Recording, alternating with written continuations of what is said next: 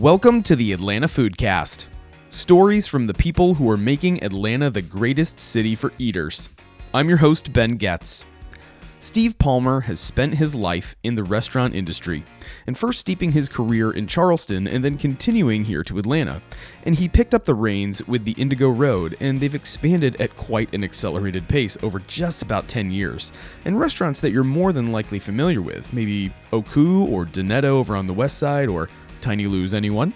But there's another aspect of Steve's story that you absolutely have to hear. And much of his career was met alongside of addiction. And he found himself at a moment of intervention that would lead to the creation of Ben's Friends, a non-profit organization offering hope to restaurant workers fighting substance abuse and addiction. And I won't jump to how Steve started everything because you just need to hear his story. But if you know, or maybe you have heard of someone who is battling addiction, maybe depressed, or just needs help and support, please don't hesitate to reach out. I would be absolutely thrilled to put you in touch with people from Ben's Friends or anyone who can offer this person that you know support or help or just resources. And also, Giving Kitchen recently announced free QPR training and a national stability network for anybody who is in need in the industry across the country. And if you need help or if you know someone who needs help, please do not wait. Please reach out. All of the information is available on this week's episode page. And again, if you would like to know more, please email me at atlfoodcast@gmail.com. But with that, let's get to Steve and his incredible story. Steve Palmer, welcome to the Atlanta Foodcast, my friend. How are you? I'm good. Thanks for having me. Oh, thank you. Well, thank you for having me in your establishment, and especially thank you for being on the show. I'm really excited to catch up with you. You guys are everywhere and on fire and doing amazing things. Thanks. And Donetto just happens to be one of the many places that you guys call one of your concepts at Indigo Road. And we have a lot of fun stuff to chat about, and I'm really excited to get into Indigo Road, but especially the nonprofit side that you guys work on, being Ben's Friends. And but before we get to all that, we have to go through some of the first steps of being a guest on the Atlanta Foodcast. I have to get to know you just a little bit. Sure. So your first question that you're going to receive from me is you have to tell me who cooked for you growing up and what kind of cook was he or she? So, you have to remember that I was a child of the 70s, right? So that's when I was in elementary school. And in the 70s, we got the crock pot. We got the microwave oven. We got the chicken pot pie, the frozen TV dinner. So I wish that I could tell you, when I have envy when like chefs or other people say, oh, I grew up when my grandmother's cooking and I remember these recipes. And that was not my story. I ate vegetables out of a can. I grew up in Atlanta. My grandmothers really were sort of the ones that cooked. That there was deep recipes. My grandmother. I had a grandmother in Fitzgerald, Georgia. Her husband built the first Coca-Cola bottling plant outside of Atlanta. Oh wow! In Fitzgerald, of all places. So there were a lot of chess box pie. Fried chicken, Coca-Cola cake, obviously. Coca-Cola was a big... Okay, let's pause there. Sure. Because I grew up eating Coke cake mostly camping, and it would be like, so not like, and then I when I moved to Virginia for school, then I was introduced to cheerwine cake, which was the upper echelon of like, whoa. Right. And now it's like red velvet. It was amazing. Right. But it was Duncan Hines cake mix, and then just a can or a bottle of Coke, and we'd cook it over a campfire. And that's how we did it growing up. See, that's much cooler than, I'm sure, than I don't know how it was cooked. I knew I ate it a lot. Yeah. But it was like the coup de grace church potluck dessert that went like that. That's right. It was always amazing. Yeah. So I'm glad that you had Coke cake growing up. Yes. That's why you're so successful, Steve. It's because a huge of my part grandmother. Yeah. Absolutely. Yes. Now, Coke cake is amazing. It's It still, is. even to this day, I don't know that my kids have had it yet, but when they do, it's going to blow their minds. Every once in a while, you'll see it on a restaurant recipe, Yeah. a menu somewhere, but not much. Yeah. Slice of it's $8. I know. Yeah. No, that's cool that you're a Georgia / Atlanta native. I'm an Atlanta native. Yeah. Born and raised. You're one of the maybe I think it's 11 people now that I've had on the show where they're like, I grew up in Decatur, I grew up in Morningside, Right. and I'm not trying to do this. I just think it's amazing that people who are from the city are still in or around and doing amazing things. And It's, I was born, there was 1 million people. So we're, at 7 now? oh gosh. So yeah. it's pretty crazy to, where South City Kitchen is on Crescent Avenue was actually my dad. He was a doctor. Was where his practice was. Oh, wow. In the 70s and 80s. So, Midtown the whole city has changed. It's pretty crazy. Yeah, I caught up with the guys from Fifth Group, actually, and they had such an interesting perspective on opening South City Kitchen. Oh, yeah. Back in the 80s, late 80s, I think. 92. Yeah. 92 was when that's they right. opened. And Because we all worked together, and speaking, you were talking earlier about the family tree. We all worked in Charleston together at a restaurant called Magnolia. Yep. Yes, and they had some really fun. Everyone had very fun memories of working in Charleston, especially at Magnolia. And but just some of the things, that if you have to try and put yourself in the middle of the street on Crescent Avenue in Midtown, and you're looking around you, trying to put your mind back at 1992 and what they were describing, it doesn't really compute. Right. Of like, there was just this blank parking lot, and we would have to try and like ask people to not squat in the parking lot because they're trying to open a restaurant. Oh yeah. And now it's just, now it's like, high-rise apartments. I know. Crescent Avenue, it's pretty over there. It now. is pretty. It's pretty. Yeah, man, that's so funny. Tell me how you naturally, or even if it was not natural, but how did you progress into your career? Like, what was the step in your childhood or early age? Like, when did you know you wanted to get into the restaurant industry? So I started washing dishes when I was 13. I'm convinced it wasn't legal, but on Chamblee Dunwoody Road there was this restaurant called Yin's Chinese. They needed a dishwasher, and they paid me $3 cash an hour, which at 13 that was like real money. Oh, that's And I was the only English American in the building, and so I would go to work. No one would speak to me because they were all talking Chinese, and I would work all night, and they would slide a plate of whatever to me. And as crazy as it sounds, that was like the beginning of a culinary experience, because I was eating Cantonese, Mandarin. I was eating this food that, again, I'm growing up on TV dinners, and I was like, what is this? And that was it for me at that moment in time. Like, it was restaurants from that point on. I was, worked at the Steak and Shake on Roswell Road as a short order fry cook. Opened the first Houston's on Lenox Road as a line cook in high school. Yeah. But wasn't a really good line cook. I got yelled at, screamed. The first Fuddruckers that opened over at Perimeter Mall, where we were cooking burgers to order, and everything was on a clothespin. People would write down there, so you'd have 75 burgers with somebody else's handwriting on temps, and I was messing it up all night long. So I pretty quickly figured out that out in the dining room, where I wasn't going to get burned and didn't have a chef screaming at me, that was where I needed to go. But it's a safe place sometimes. It's a safe place. but the energy of a restaurant, like, instantly for me, just the tension and the pace and the flow, and that was immediate for me, and it was like theater, and I knew that I wanted to be a part of that. Yeah. Yeah. It was instantaneous. It was like stepping into another world that even back then, before Top Chef and the internet, and it seemed glamorous to me. Yeah. I thought, wow, what is this world? Yeah. I love that you have Fuddruckers in your background. Absolutely. We moved to Orlando, Florida in 1992, and my mom's first job. So she never went to culinary school, but both my parents are chefs. Cool.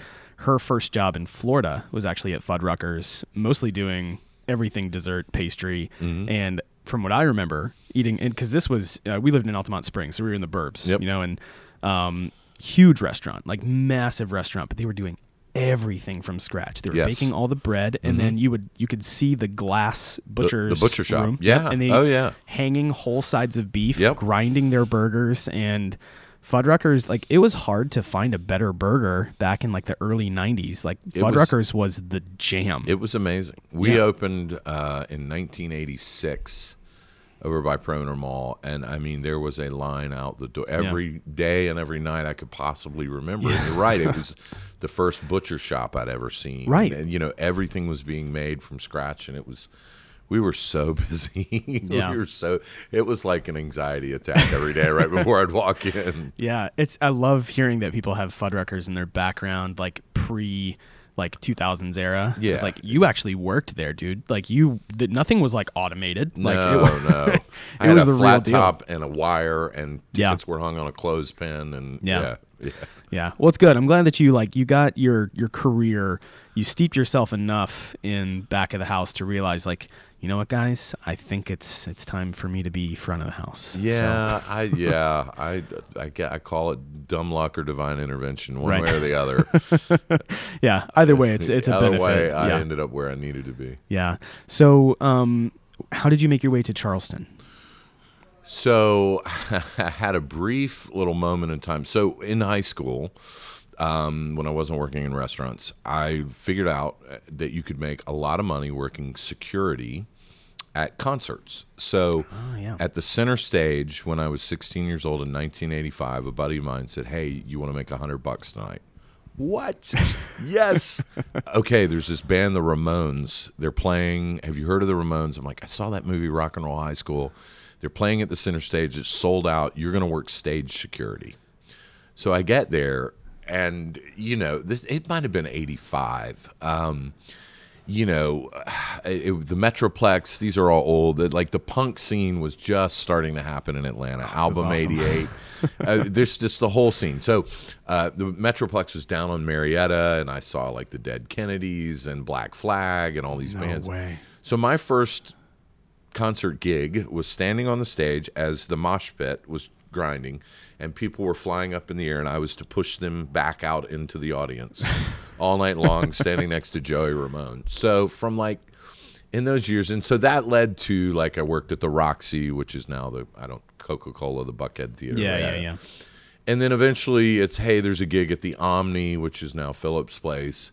Van Halen's coming. Do you want to work? And if you want to make another $100, you can help them load in the equipment. You just have to be there at noon. So suddenly I'm in this subculture in Atlanta of the music scene, and hair bands were the rule of the day. And I had this little management company. It's hilarious to think about now, but I managed 5 local Atlanta bands that were like spandex, makeup. And they would sell out the Roxy, playing all original music. Nice. And so the long and the short of it is, I was in. My hair was halfway down my back. If you haven't seen the movie Dirt that's just come out on Netflix about yet. Motley Crue, you should. Yeah, it's I've funny seen it. I've seen that it's there. I just haven't had a chance to watch it yet. It's interesting. But anyway, long story short, my grandmother passed away. I show up to the funeral. Long hair, snakeskin boots, spurs, eyeliner. My sister had moved to Charleston and had gotten married. And so the family was all there, and they were, of course, aghast at what they witnessed when I entered. And so I guess it was kind of an intervention. They said, you're going to cut all your hair, you're going to move to Charleston, and you're going to go to college. And so I did. There's these random moments in my life where I'm just, okay, I'll do that. Yeah. I made a note at like 11 minutes and 15 seconds, and I'm going to make sure that I somehow hound you for a photo of you with long hair and snakeskin boots for the episode page. It's too good to pass up. I know. It's pretty good. Anyway, long story short, I moved to Charleston with no real, having cooked in the restaurants around Atlanta, and I got a job on Kiowa Island at the beach bar. I absolutely didn't know what I was doing. I'd seen that movie Cocktail that Tom Cruise is in, where he goes down to the islands, and I'm like, okay, I'll be that guy. Yeah. cut all my hair off, and the first day we got absolutely murdered. And my manager came up to me at the end of the shift, and she's like, "You've never done this before, have you?" And I was like, "No." And she said, "You're cute. I'll let you stay."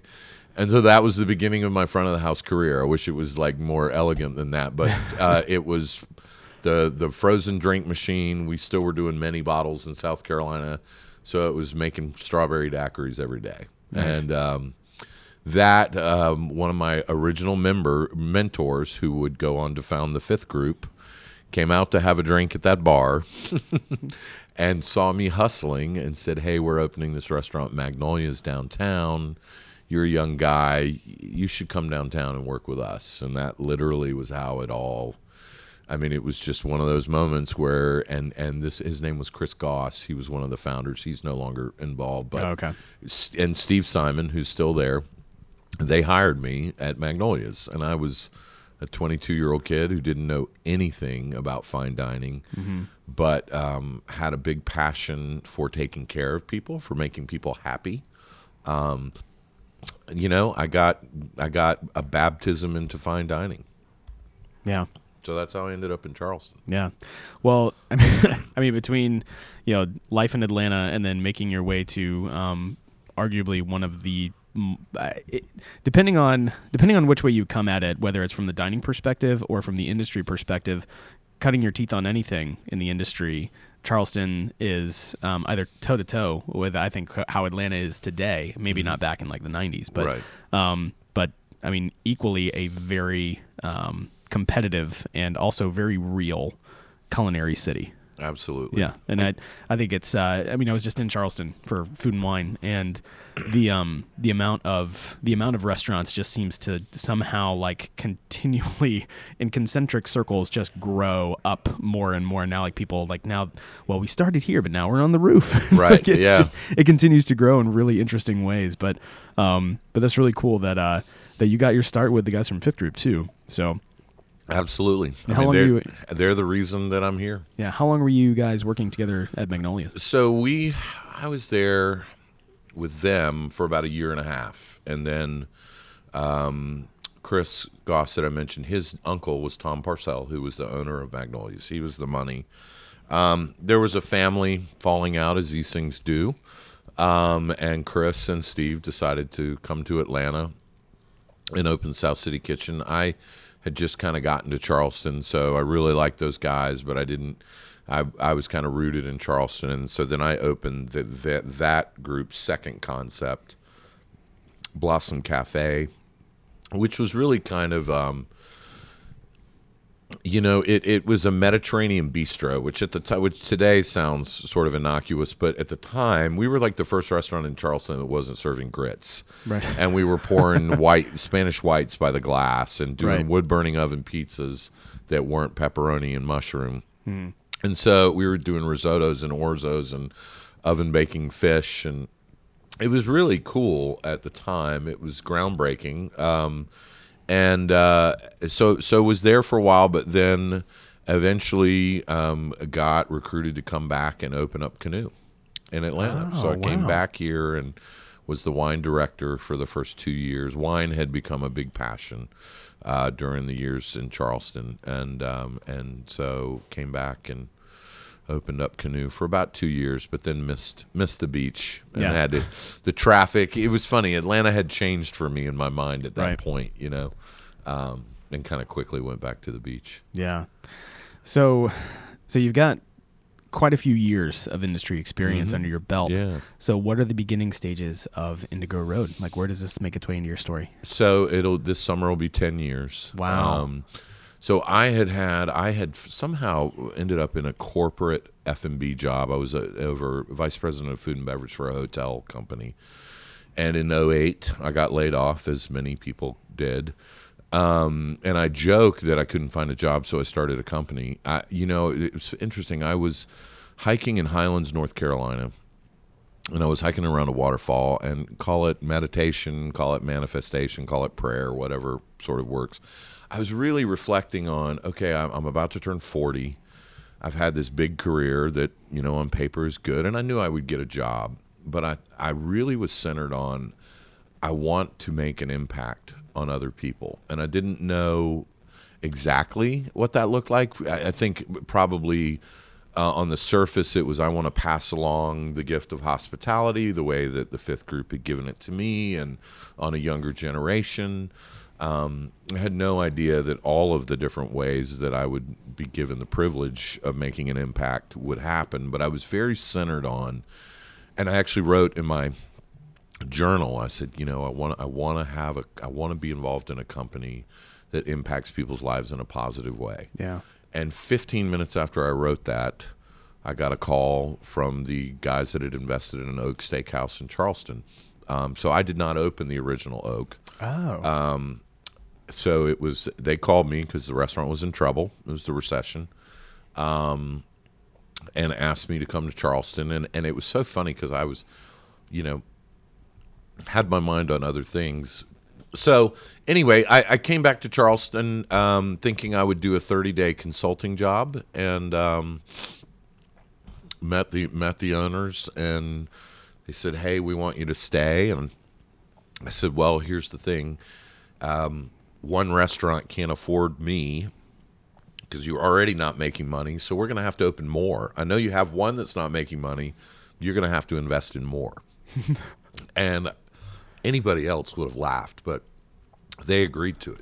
So yeah, I came back to Charleston and met the two guys that are my partners now, and convinced them to invest in another restaurant when the one they had wasn't making money. And I think a lot about that moment, and both those moments, wanting to make an impact in the beginning of this partnership, and it was, and so that's how the company was started. And we opened Oku, which was our second concept in Charleston. And, it was, that was 10 years ago. Wow. And now it's a right place, right time, divine intervention, whatever works. But, I wanted to have a company with a purpose beyond opening restaurants and making money. Yeah, and 10 years. And 10 years in the footprint that Indigo Road has is pretty significant. Between Atlanta, Charleston, Charlotte, and Nashville, correct? And Raleigh. Or Raleigh, yes. And Raleigh, Nashville, Charlotte, and D.C. That's right. Yeah. And so you already mentioned Oak being one of them, Oku, which is phenomenal sushi. By the way. I love it. I never turn down sushi typically. Right. So I do. It's my favorite. Japanese food is my favorite. Oh yeah, food, especially like omakase. Like oh my gosh, it's just that that's another level, like sushi flipped on its head, and you're like, this is like unlike anything else. Right. That's right. So it's way better than just getting California rolls. Which a lot of Yes. people consider to be the sushi experience that is available to them. Well, you know what's crazy? When you go to Tokyo or anywhere in Japan, you will not see a sushi roll anywhere. So Yeah. it's and listen, that's why I always tell people we are not a traditional Japanese restaurant. Right. We're a modern Japanese restaurant, but because we're trying to make sushi approachable. Yeah. Let's be honest. If omakase was the only thing available, Yeah. very few people would, Yeah, it's one of those things. Because if you go to Asia and you're like, orange chicken anywhere, they're like, what is that? Right. How do you make that? Right. Sure. It's just one of those things. But then also, we're sitting here in Doneto, and then Coletta and Tiny Lou's. So did I cover everything? Pretty much. The Macintosh. We've got a lot of one-offs. We have a speakeasy in Charleston, the Cocktail Club. Yes. And that's another one. You walk up these stairs, and it's like you couldn't recreate what you see, and so it was like we should do a bar here. Yeah, I've actually been to Cocktail Club, and then there's a few other places that are just so quintessentially Charleston. Very and much so. That's one of them. Like Gin Joint's another one. Gin Joint, but like the Belmont. Yeah. It's just places that like they just work so well because they're so great, but also because they're in Charleston. Like, right. It's awesome. I've been asked several times, why haven't you opened another cocktail club? Because it's been very successful. Right. And it cost about a third of what a restaurant costs. And I always say it's about that place. Yeah. It's just about that place. Totally. Yeah. It's something about the architecture in Charleston too. It speaks different volumes of approachability, fun, and memory, especially. Yeah. So it's a really special place. Dude. It is. It really is. So 10 years and that number of concepts, and especially the footprint that you guys have across so many cities, like either multi-unit or even just one-off like singular concept. Sure. First of all, that's an amazing just timeline. That's incredible. We've been busy. Yeah. I was going to say busy might not actually do it justice, man. Yeah. It's funny when you're sober, and I know we're going to get to that. Yeah. You wake up early, you got a lot of energy. Right. A lot of our growth too, growth can be a dirty word in the independent high touch restaurant world. a lot of it has been about our people. So, one of I ask our team, like always, like, what is your higher purpose?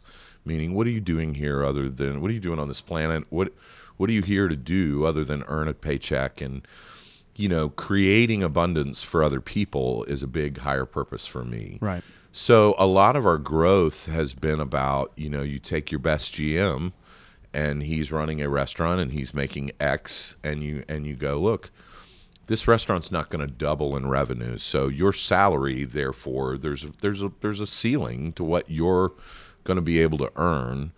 And let's be honest, restaurant wages, that's been historically fairly low. Yeah. But then you take that guy and you say, well, what if we opened another restaurant and you oversaw both of them, and now you've just increased his income by 30%.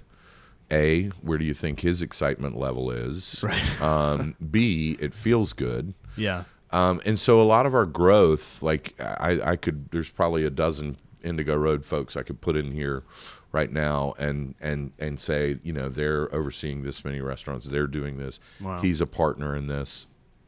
And so, that is so much more fulfilling than, hey, we opened 10 more restaurants and this is the sales. And so a lot of our growth has been about the growth of our people. Yeah. Yeah. I mean, it's especially crucial, to have, that can be just as much of a backbone as like the, watertight concept, right? Of like, do we have the right person to actually help us get this thing off the ground? Like, are we going to be able to have the right leadership to build the infrastructure and another round of people to come up through, the That's work right. of our organization?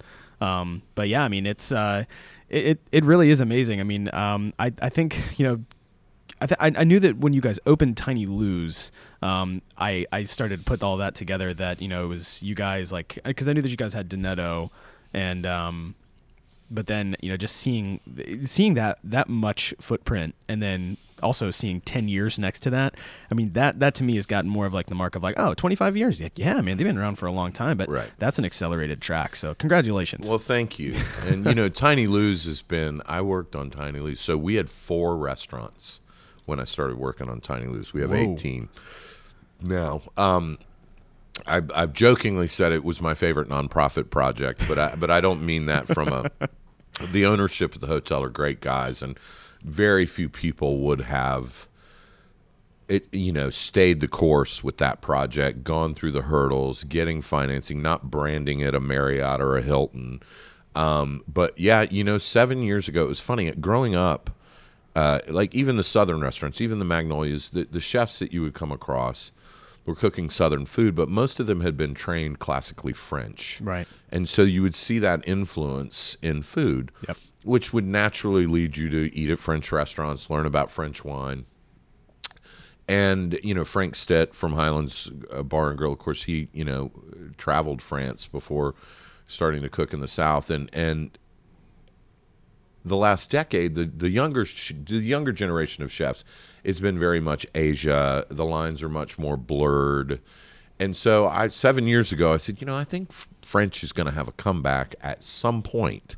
Now, I had no idea. And I also, with the hotel being built in the 1920s, I thought about that's when Moulin Rouge in France was happening, the Belle Opaque period.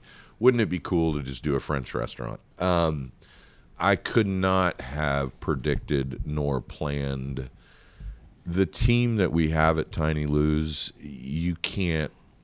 It's a dream team. I mean, Jeb Aldrich is such an amazing chef. Claudia Martinez, our pastry chef, is like 26 years old. I haven't seen a pastry chef like her in 10 to 15 years. Her menu is out of control. It's awesome. And her level of technique at that age, right. Nick Hasiotis, just everybody. I couldn't have. So I say, yes, Tiny Lou's was my idea, but I don't take a lot of credit for what they have exceeded every expectation I had. Yeah.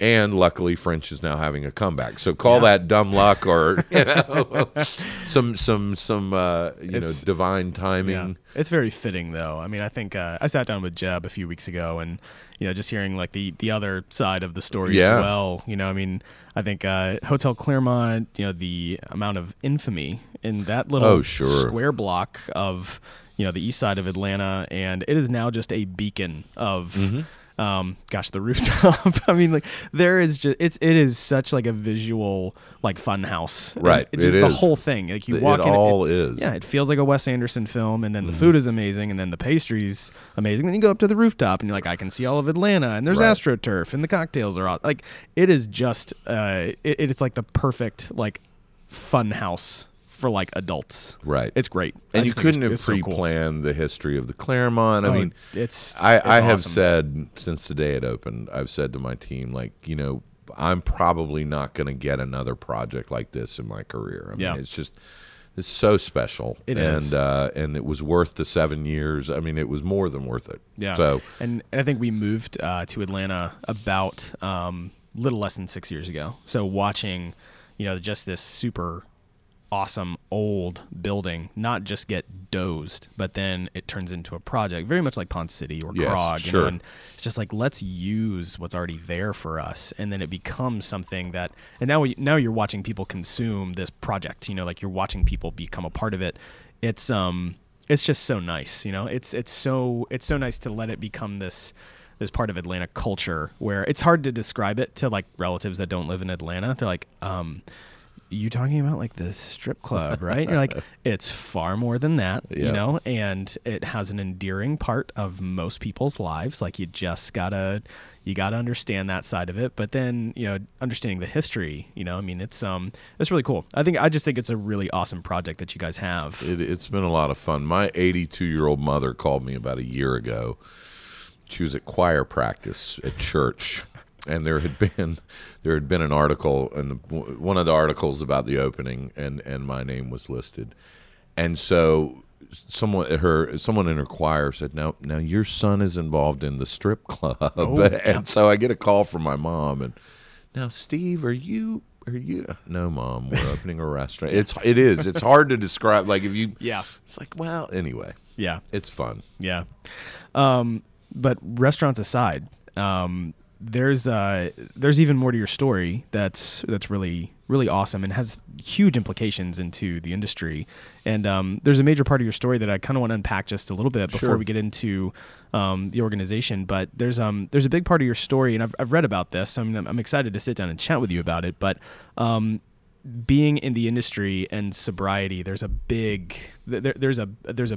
wall that a lot of people have to get over that has a lot of hold on people's lives, and that's a part of your story as well. And but that's also birthed a really beautiful organization that you're now, I mean, even with Indigo Road, you guys are doing so much to build infrastructure in people's lives. And then there's also this other part that you've done with Ben's Friends, which is really awesome. So if you want, I mean, I'd love to hear like that part of your story. And then I'd love to hear how that also brought about Ben's Friends. Yeah. So I'll, I started drinking at 11. Father died really early. Grandfather died 9 months later. Was experienced some homelessness in Midtown Atlanta, ironically, as a teenager. And, drugs and alcohol were just, quickly, 13, 14, 15, were just a part of my story. Yeah. And I get asked this a lot about the industry, like, well, do you think the industry makes people alcoholics? No. Did I find a home in that there's a level of love and acceptance in the restaurant industry for all walks of life? Yes. And I think that's really beautiful. It also has some dysfunctional elements to it that I'm really grateful that right now as an industry we're finally having that conversation. But so I, managed to progress in my career drinking 7 nights a week. It's very much a part of the culture. We go to work, we serve 200 people, the adrenaline spiked through the roof. We go out after work. Everybody else's happy hour is at 5 in the afternoon. Ours is at midnight. Well, when it's midnight, there are other elements that are going on at midnight. There are drugs. I mean, it's a part of, and there was always this sort of badge of honor, especially in the 90s, of like, work hard, play hard. This is what we do. We go out, we work 18 hours a day, then we drink for 3 or 4, then you sleep, you pass out, you go back to work. And no matter what, you don't not show up to work. So you show up hungover, you show up still awake, but you show up. And that was kind of our code. And it was accepted, and nobody batted an eye at it. And, I, as many people that have addiction in their story, at some point you cross a line where it's gone from I'm having a ball to this is a necessity. Like I don't have a choice anymore. Yeah. Now I'm going out because I have to go out because I can't stop. And I was a benefactor of an intervention. The gentleman that owned the Peninsula Grill in Charleston, a restaurant I was running, I came to work one day and he said, you have a choice. You can clean out your office or you can go to rehab. And Wow. I was just talking about this with somebody the other day. Every fiber in my being wanted to tell this guy, F off. Who do you think you are? And what's so sad about alcoholism is the only other thought in my head was I need a drink. So here I'm being faced with, and I even asked him, I said, can I walk around the block and think about this for a minute? And there was a bar. Like I literally was like, I need to go do a shot and try and get my act together. And he knew better. He said, nope, you're going to decide right now. And I said, okay, I'll go. And I don't know why I did. Because everything in me was rebellious and I wasn't even sure. I mean, like sobriety in the restaurant business, this was 17 and a half years ago. I didn't know anybody who didn't drink in the business. That was absurd. But I went because I was tired and I was tired of living the life I was living. And I came back to running a $5 million, like I went to rehab six weeks later. It's Saturday night and I'm on the floor. Wow. And I'll never forget this. Somebody walked up to me and handed a bottle of wine and said, can you go open this on table 12? And I had this panic attack. And I thought, I can't do this. And I handed the bottle to somebody else. And the restaurant had a rooftop. And I went up to the rooftop. And just the word surrender or the word let go just kind of came to my mind. And I thought, everything's going to be all right. And so for years, I have worked in the restaurant business and been sober. I didn't know anybody else that was sober. And matter of fact, when I got out of rehab, there was a betting pool around town on what the over-under was for how long I would stay sober. Wow. And, have spent the better part of, and gratefully, even before this moment in time, slowly there's this trickle that you see of people that are like, no, I don't drink. But you also see a lot of people who get sober in the industry and they have to get out because the environment is just hasn't been very supportive. It's a stronghold too. It is. Yeah. It is. And the irony as these things happen, Mickey Bast, who's a restaurateur in Charleston, he's sober. We sat down a couple of years before Ben's Friends was formed. Said, we really ought to do something to give back to the industry. And of course, we said, we're too busy.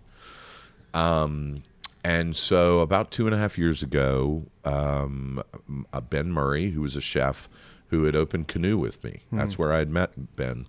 I had lost touch with him for some years, and a mutual friend, Gina Berry, had said, hey, I know you know Ben. If you ever need somebody to help you open a restaurant, short-term work, he would be great. So we were opening a restaurant in Florence, South Carolina, Town Hall. And I texted him and said, hey, we're short in the kitchen. We'll put you up in a hotel. Why don't you come help us? I hadn't seen Ben in 10 years. He walked in. He looked like Ben. The words depressed were never a word you would associate with Ben Murray. He was more like Dean Martin of the Rat Pack. Always had a joke. Blues guitar player, life of the party, lampshade on his head. I mean, not the guy that was depressed. Yeah. He walked in and he said, good to see you. I've really cleaned my act up. Ben and I had done a lot of drugs together in the 90s, but in our business, historically clean my act up. There's a pretty wide range in what that means. And I didn't ask a lot of questions. Ben worked for us for 6 weeks. I never saw him take a drink. He worked 15 hours a day, but apparently he was going back. And I didn't even know he had been struggling. I knew nothing. Long story short, Ben killed himself in the hotel room. He had been drinking, and then he had not shown up, and we had this text exchange where I was like, man, I really want to talk to you. And he locked himself in his hotel room and wouldn't come out. He wouldn't talk to me. He would only text. And, I had the thought that I should call the police, and I didn't, because I didn't want to create a bunch of drama. And I thought, you know what, he's drunk. He just needs to sleep it off. And so a couple of days later, he committed suicide. Man. And, when I called, and so a couple of things, the night we opened that restaurant, there were 4 other chefs that are buddies of mine that are sober that were working in the kitchen with Ben. Wow. And so my one of the things that just I couldn't get away from was, what was it in Ben that he felt like you couldn't ask those guys for help? What was it? Cultural?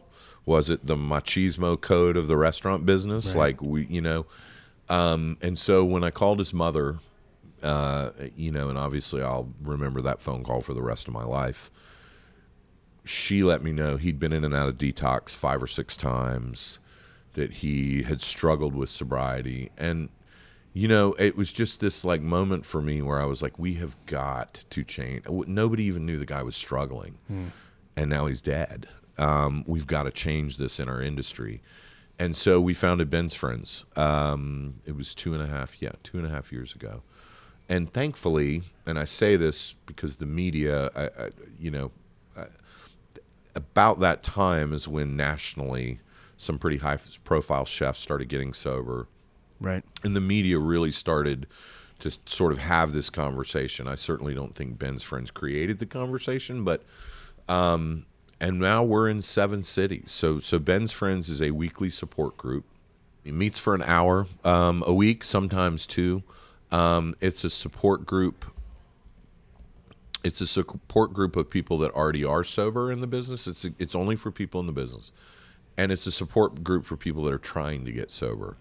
We're connected to therapeutic communities, sober living houses. So we certainly don't say we think 1 hour a week is going to cure you, right? But it's a start, and it's a beginning. And we've got, I think, 5 other cities lined up to launch in the net. Like, literally, the reason we would be launching faster if we didn't all have day jobs. Right. The response has been overwhelming. And what's cool about being 2 years old now is now people are starting to celebrate 2 years of sobriety. And they're walking in going, I knew how to do it because of Ben's Friends. They have stigmas about 12-step groups or stigmas about religion or whatever but for some reason, when they know that they're walking into a room of restaurant people. Exactly. And I'm so glad that you brought that up, because to the outsider looking in from, I'm an individual in need of something and there's an organization or an outfit, but am I wearing the right shirt? Does my hair look right? That's Do right. I speak the lingo? Do I have the right background? Like, there's so many factors that are typically something that will turn someone away, be it like, a religious organization or anything else. Sure, but especially, absolutely. But for someone who's looking for not only help, but especially immediate acceptance of like, hey, there's no prerequisite, None. Like, if anything, it's great that you work in the industry, but like, that's why this is here. It might not be the cure-all, but it absolutely is that first step.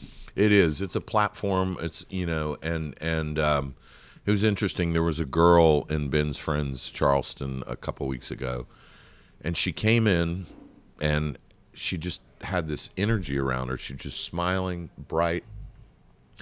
And she started talking, and I remembered her a year prior.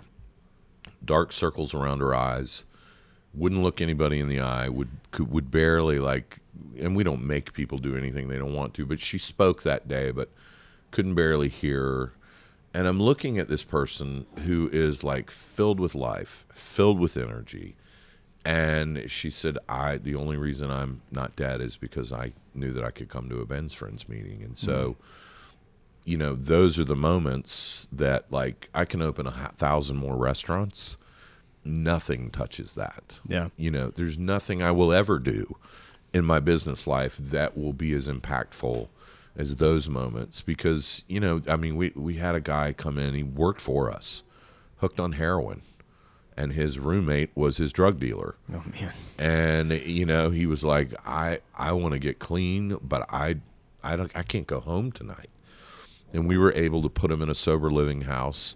And I think he just celebrated 18 months of sobriety. Wow. So, and I don't know that if we weren't restaurant people, it's hard to put into words this sense of, like, we're all in the boat rowing together, where common purpose, shared purpose, whatever.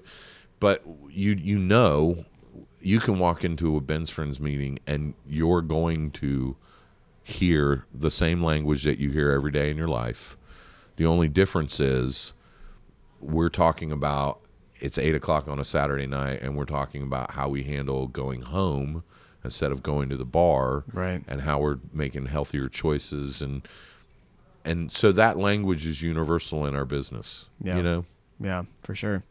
I think it's a major step to see the juxtaposition of Ben's Friends and Indigo Road and just the industry in general, where I grew up with both my parents in the restaurant industry my entire life, and I knew a lot of guys that my mom worked with, or like my dad worked with, and it was like this, it was almost like, you kind of wore it like it was your members only jacket. Absolutely. It's just a thing. But the machismo thing, like, it was totally there. But I growing up as a, I don't know, 9-year-old kid, like, that's just what I associated. It's right. Like, you're kind of the cut from the degenerate, like, drunkard cloth. And it might not be something that's, hereditary or whatever. It's just, this is part of the culture. You subscribe to this because you work on the line, dude. Right. Oh yeah. And it is hard because I think some of those norms are starting to get broken because you have a lot of very well-known established chefs, and then I think people are bringing more light to it, and I think it's becoming more of an issue that people are really wanting to address, of like, this isn't just the stigma of working in the industry. Like, it really is a problem, and right. It's more about presenting solution. And I think it's amazing to be able to read that so much of your story is really inspiring now, more than 2 years of being an organization, and now it has huge influence on people's stories. It's just so cool to see things that are so close together, and it's not 5 degrees of separation away from the restaurant industry. It's like, well, right. We're going to make you work for it because you have to leave the comfort and then go find help. It's like, dude, it's right on your doorstep. Right. It's right here. And what's also been cool, and that I'm internally grateful for, is the industry as a whole. Like, I have bartenders at our restaurants that they're not at Ben's Friends. They don't think they have a problem, but they'll stop me and go, "Hey, how's Ben's Friends going?" Like, there's this acceptance in our industry. I just was speaking at a United States Bartenders Guild, and I went on right after the bourbon distiller, and they're sipping bourbon, and now I'm talking about sobriety. Right. It was a little odd, but you know what? Everybody stayed, and everybody wanted to hear it, even if they don't think themselves they have it. And so what feels good is that our whole industry is going, I say this all the time, like, we spend every night taking care of other people. I feel like we're just now starting to figure out how to take care of each other, and in a really meaningful way, other than, hey, your bar tab's on me tonight. And listen, that's great too. I mean, I say all the time, I don't think alcohol is bad. It was bad for me. Yeah. And it's bad for a lot of people. But just, I think that part of the thing, and this I don't know would occur to people outside of the recovery community, the thing that's so great about this acceptance. So alcoholism is the only disease that tells you don't have a disease. Right? Cancer patients are not walking around saying, right. I don't have cancer. But alcoholics are walking around saying, I don't have a drinking problem every day. Millions of alcoholics. So when we start to shift that social acceptance, that it's like sobriety is not a curse, like it's a healthy choice, and we should embrace those healthy choices. That's what feels so good for me in our industry right now, is that like everybody's embracing this idea of mental health. Yeah. And there are lots of different forms of mental health beyond substance abuse. Sure. That substance abuse is what Ben's Friends is addressing, because it was my story, and I feel like I have some experience to share. But I just think that there's still a lot of challenges in our industry. But when you see the big topics, the Me Too, the substance, the big things that are now starting to make our industry more humane, I think it's awesome, and I'm glad to be a small part of it, for sure. Yeah, big time. That's an incredible story. It is. Sometimes I'm like, wow, is that my story? Yeah.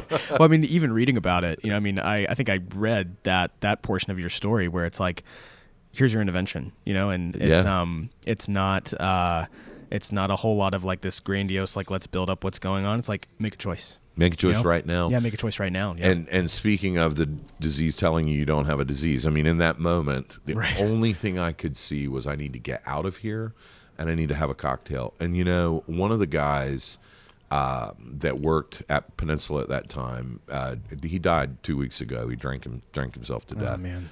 And I think about all the time, like if I hadn't made that one choice, if I had walked out of the office that day and said, screw you, I'm out of here, which is what I wanted to do, like every fiber in my being, I'd be dead from that one moment. And so I don't think, I just feel really grateful. I don't know why I just made that decision in that moment, because I certainly didn't want to. Right. But it's you never know the ripple effect that one decision in your life will make. So it's pretty cool to be on the other side and to be able to give back in this way. Because this is, for me, because this is my story, it's the most authentic way I can give back. Mm-hmm. And it's, I don't know, again, there's nothing I'll ever do. Like, I love the Indigo Road. I love my Indigo Road sisters and brothers, and love what we do every night for our guests. Helping somebody save themselves, that's something that's more powerful than opening a French restaurant. Although I love the French restaurant. Yeah, you have to. Yeah, absolutely.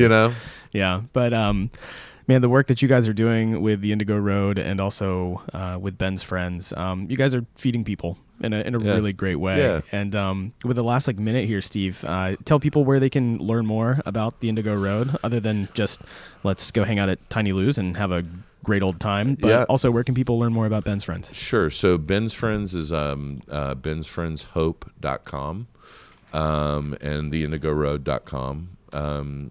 And you can see everything we're doing there. We have incredible outreach for our employees, home loan buying programs, mental health programs. So there's a lot more we're doing beyond the scope of Ben's Friends. But, I would say this about Ben's Friends, because this is how it's growing. If somebody's listening to this and they're in a city and they want a Ben's Friends, we want to bring you a Ben's Friends. Reach out to us. I mean, that's literally how this is growing. An article gets written, somebody reads it. Gabe Rucker at Le Pigeon in Portland, Oregon, read something in Bon Appetit magazine. He reached out. Now we're in Oregon. That's awesome. And that's one of our largest, most robust groups. That's great. And so literally that's what I would say to anyone that's listening to the podcast. If you're somewhere where you think that Ben's Friends could be helpful, and let's be honest, where wouldn't Ben's Friends be helpful? Yeah. Reach out. We get emails every day.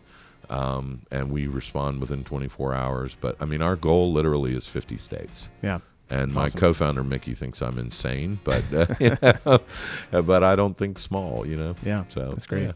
Well, Steve, this was such a pleasure. Thank you for feeding me over the years and continuing to do into the future, but also thanks for sharing your story, man. This is great. You're welcome. So, thanks so much for asking. Yeah, and I'll make sure that everybody can find their way to the Indigo Road, and especially Ben's Friends. Cool. From everywhere. So awesome. Thanks again, man. Appreciate it. Thank you.